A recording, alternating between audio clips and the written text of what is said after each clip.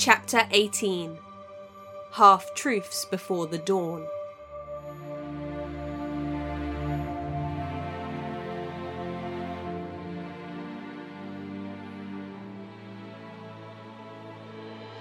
You're distracted. You're obnoxious. Griffin fixed her with a look. I'm sorry, but... She took a step and floated on air. It's easy. It was remarkable how quickly it had become so. Her body no longer trembled as she held it aloft with a touch of wind through the window, no longer needing an early morning storm. She'd never been so aware of herself. Every dip and curve of her limbs, of her weight when she accelerated, of her neck muscles when she stopped too quickly. She'd also never spent so much time thinking about the one that had given her this power. Her mother, the Windwalker Witch. Swooping over my head isn't exactly flying up a tower. She stepped higher, swinging her arms to push each stride further until she touched the ceiling with flat palms. What did it matter that the Windwalker was her mother? Should she fall apart in grief suddenly for the events of the past? She'd already grieved the witches, and anyway, Tanis had lived 5 years before the Guardian killed them. Her mother clearly hadn't cared. All Tanis felt was contentment that she could do this. Taking a deep breath, she leaned forwards. The air held as if she lay on solid ground. Crossing her ankles, she drifted down to Griffin's grumbly face. Inches away, she rested her chin on her hand and smiled. Easy. Tomorrow, they'd attend the winter fair in Allybrook, and tomorrow she'd be gone. Staring into Griffin's eyes, she almost wished he could come too. She still had a lot to learn. Those eyes glowed as he folded his arms. Then pick me up. He looked a little too satisfied for Tanis's liking. You'll be carrying 3 others up the tower, so pick me up. She dropped to stand before him, her stomach twinging uncomfortably. She'd only be carrying Kiana tomorrow, but that was one more person than none. She hadn't considered it might be any different to lifting herself. Now she'd worked out the how of windwalking. It felt as natural as breathing. It was fun. Her focus had shifted these last few days. She'd started building a stockpile in her room of silver cupboard handles and fine buttons plucked from the laundry. She'd torn the thread in the pockets of her coat so she could stuff the lining with food from Allybrook. She'd even started daydreaming about what came next. Once Kiana was settled, she could fly back to Celestia. She'd find Lucky, have him beg for forgiveness, and then bring him back with her. She'd check in with Ralph. Even locate Nan and make sure she was okay. That might help Kiana forgive her. Nightlinger. She jumped. Sorry. Settling herself, she grabbed Griffin's rough hands. He tensed. With a laugh, she peered up at him. I do need to hold on to you somewhere. He grunted, lifting his gaze over her head and wrapping her hands in his.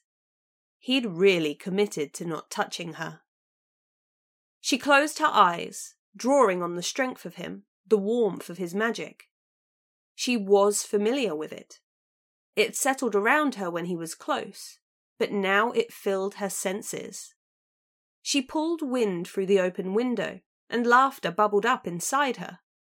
The combination of his touch and the feeling of her own power raised the hair on the back of her neck. It was like she owned the wind, like she could do whatever she wanted with it. And she would. Picturing it in her mind, she directed the gusting air beneath them and pushed up. Grinning, she opened her eyes. Her grin faltered. Her feet had lifted, but Griffin's remained fixed to the floor. Landing with a thump, she held his hands tighter. Are you blocking me? Why would I do that? Because you're an arse? It's a wonder I still turn up to train you. Closing her eyes, she mumbled, I'm the highlight of your day and you know it.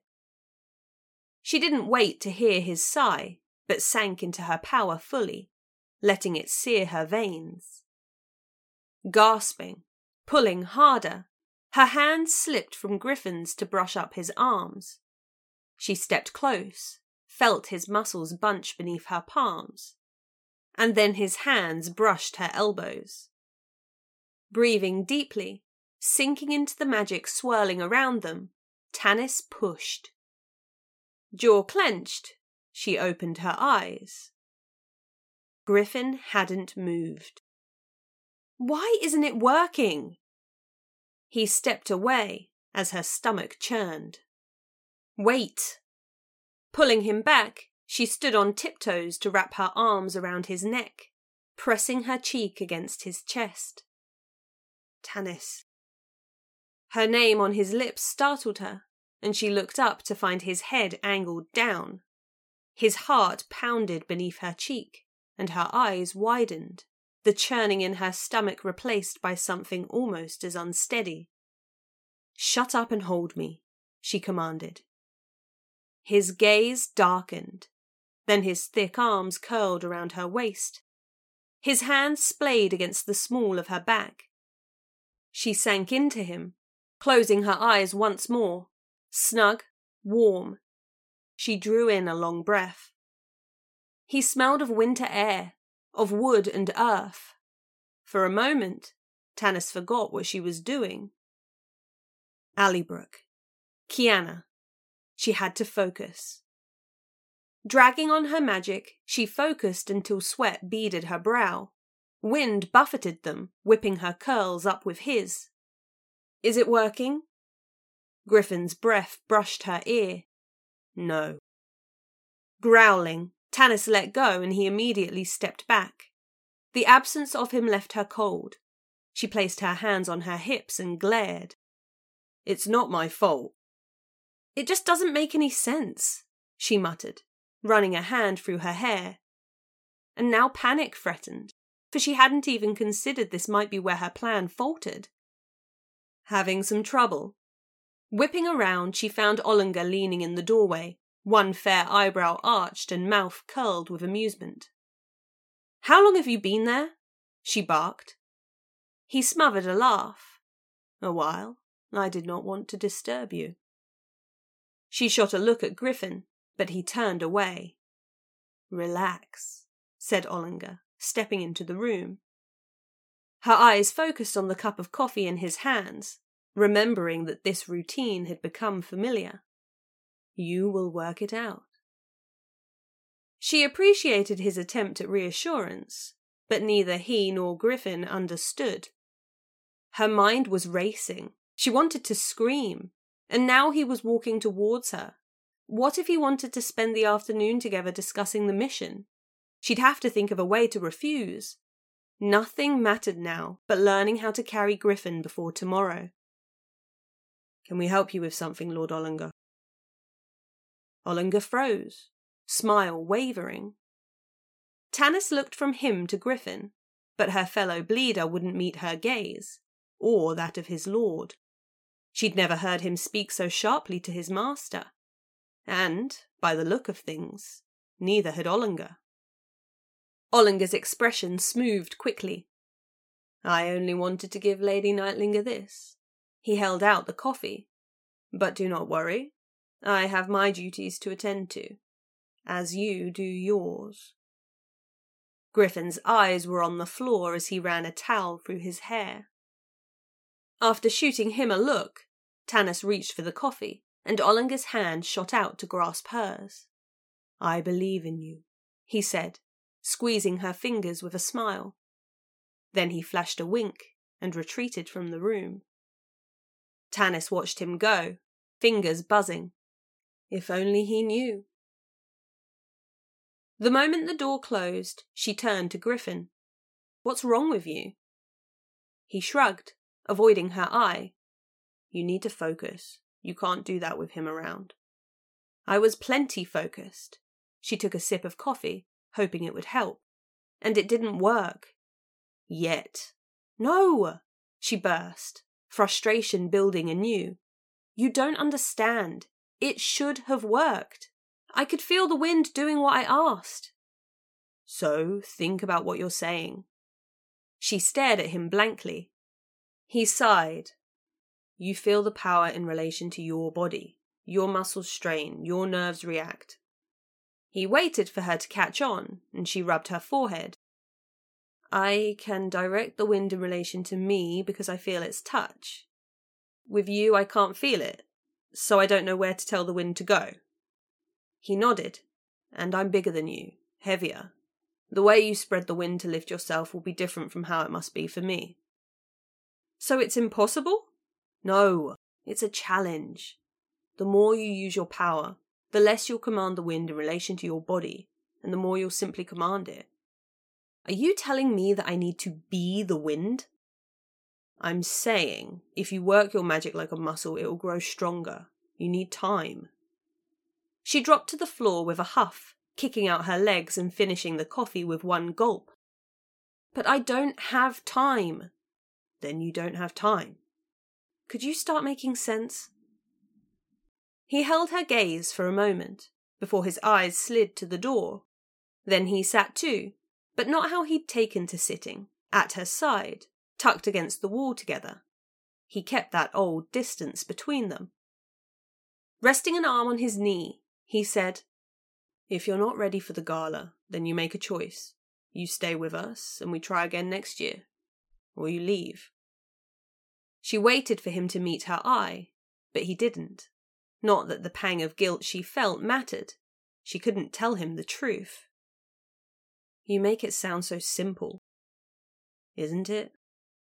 She barked a laugh, scrubbing a hand over her eyes. Silent, Griffin watched her like he was waiting for an explanation, and Tanis realized she wanted to give him one. Give him something. When she was gone, she wanted him to understand. I can't stay here. Why? She frowned, trying to emulate him in thinking before she spoke. She could feel his eyes on her, patient and steady. She took the plunge. Look, I'm sorry, but I don't believe the witches are in that tower. Maybe if I did, I'd see the value in waiting a year. But the truth is, I need to get Kiana out of the guarded state. Out of Kristnos. I can find a way to do that on my own. Griffin's gaze drifted past her. She continued, feeling bolder now he hadn't immediately shut her down. They're dead. They've been dead for 15 years. Whatever hope people like us have, it's not this. If your lord won't accept that, maybe you need to start thinking beyond your duty to him. Griffin rubbed the back of his neck. Tanis waited for a stronger reaction, but when he looked up at her, it was as if she'd said nothing at all. Was his sense of duty really that strong? Griffin? Is he the only reason you're here? His gaze flickered. What do you mean? I came to protect Kiana. I assume the twins are here to be paid. But you're different. I don't think you're doing this for money. He was quiet for so long that Tanis shook her head, started to stand. When Ollinger found me, I was... His voice was tentative, slow. I was lost. He gave me food and shelter first, and then a purpose. I owe him everything. So you'll give him everything? Chasing something that isn't real? He finally met her eye. If that's what he asks. Not long ago, she would have mocked such loyalty, but she'd felt the pull of Lord Ollinger. There was a reason she kept her distance from him, danced away from his touch. I could never do that, Tanis whispered. So we try again, said Griffin, pushing to his feet. And we keep trying, until you're ready to get this done. Lifting her shirt to wipe sweat from her brow, she puffed out her cheeks. Griffin crossed the space between them, and offered his hand, hauling her to her feet. At his touch, she felt stronger. When he tried to let go, she held on. "It helps," she said. "Remember?" There was an intensity to his gaze she hadn't expected, and her smile froze. Then he stepped close, breaking eye contact, to pull her against him. To help her, he held on tight. This time, she wasn't sure if that was his heart pounding or her own. Soapy suds splashed Kiana's cheek. Huffing, she swiped them away, trying to focus on the words dancing before her eyes. But Tanis continued to splash mechanically, one hand and then the other thumping into what had to be cold water by now. After a cloud of bubbles floated onto her page, Kiana snapped the book shut. "Would you stop?" Tanis, submerged to her nose in the tub, let her arms drop one more time. Bath water sprayed, but she hardly seemed to notice. Her frown was so deep, Kiana feared it might stick there forever. She'd looked the same ever since she'd slumped into the room over an hour ago. She'd announced the trip to Allybrook, seemed relieved that Kiana already knew, then summoned a servant to draw a bath. The servant wasn't Gwyneth, and Kiana worried about the older woman's health, despite Timothy reassuring her. But Tanis's heavy silence felt more pressing. She'd barely spoken a word after climbing into the bath, and Kiana had been about to ask her what was wrong 100 times. Each time she hesitated, listening instead to the plip-plopping of water and the snapping of the fireplace.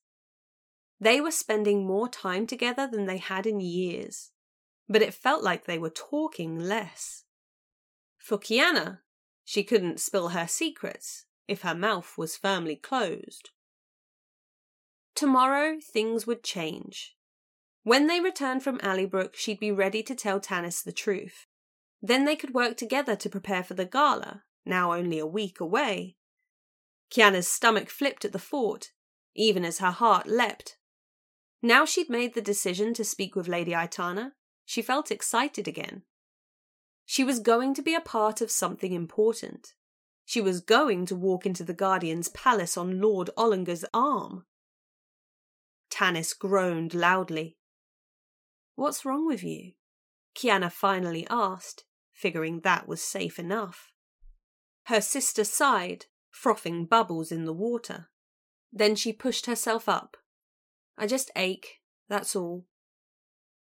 She had spent longer than normal with Griffin today, and she hadn't asked Kiana to join them. From what she'd witnessed in the training room, her sister hadn't made much progress. But Kiana had been so distracted she'd not spared it much thought. Nobody seemed to be panicking.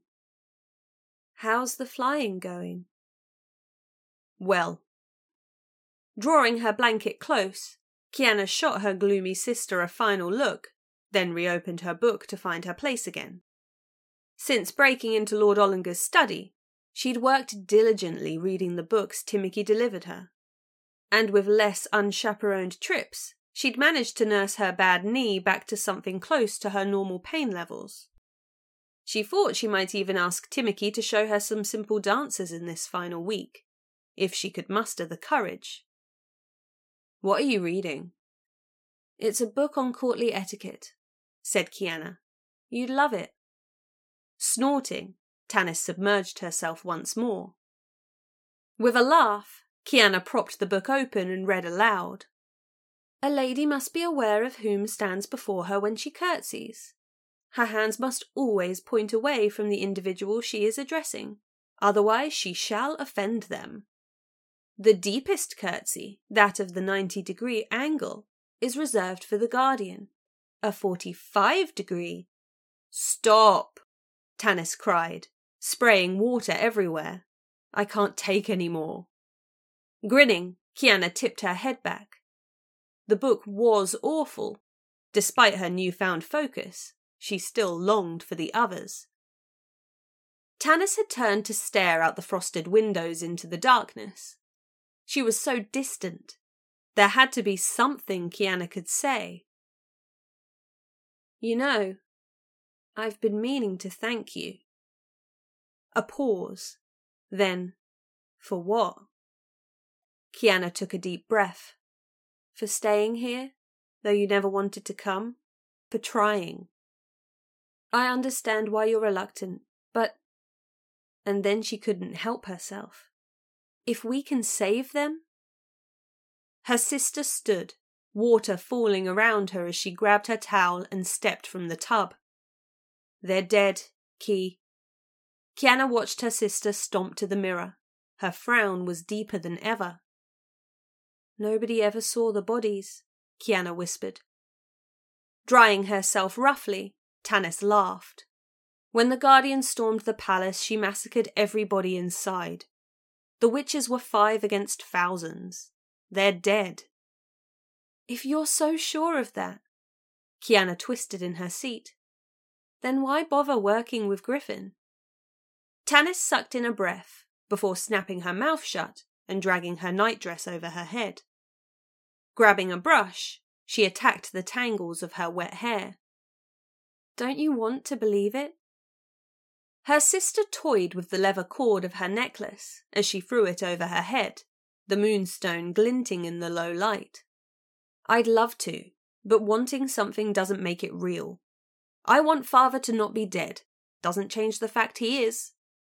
A gasp punched out of Kiana. Softening immediately, Tanis met her eye through the mirror. Ki, if they're alive and you save them, you won't just be freeing us. You'll be freeing all of Krysnos. Kiana had begun to believe it again. Timoki's confidence, the chance to speak with Lady Aitana, had settled her fears. Perhaps the witches weren't perfect, but there was no doubting they'd rid the world of the Guardian in the executions. No doubting bleeders would be able to live freely, that Kiana and so many others could be healed. I've never wanted to free Krysnos. I just want to leave Krysnos. That's not true, Kiana whispered. Their gazes caught again before Tanis's jaw clenched and her eyes skipped away. Sighing, Kiana returned to her book. There was no point getting into that now. After Allybrook, that was when they'd talk properly, about everything. She couldn't focus as she listened to Tanis pottering around, summoning a servant to drain the tub, gathering her few things to retreat to her cupboard, to escape her sister. When Kiana heard the door open, she didn't look back. Sleep well, Ki. It's going to be a long day tomorrow.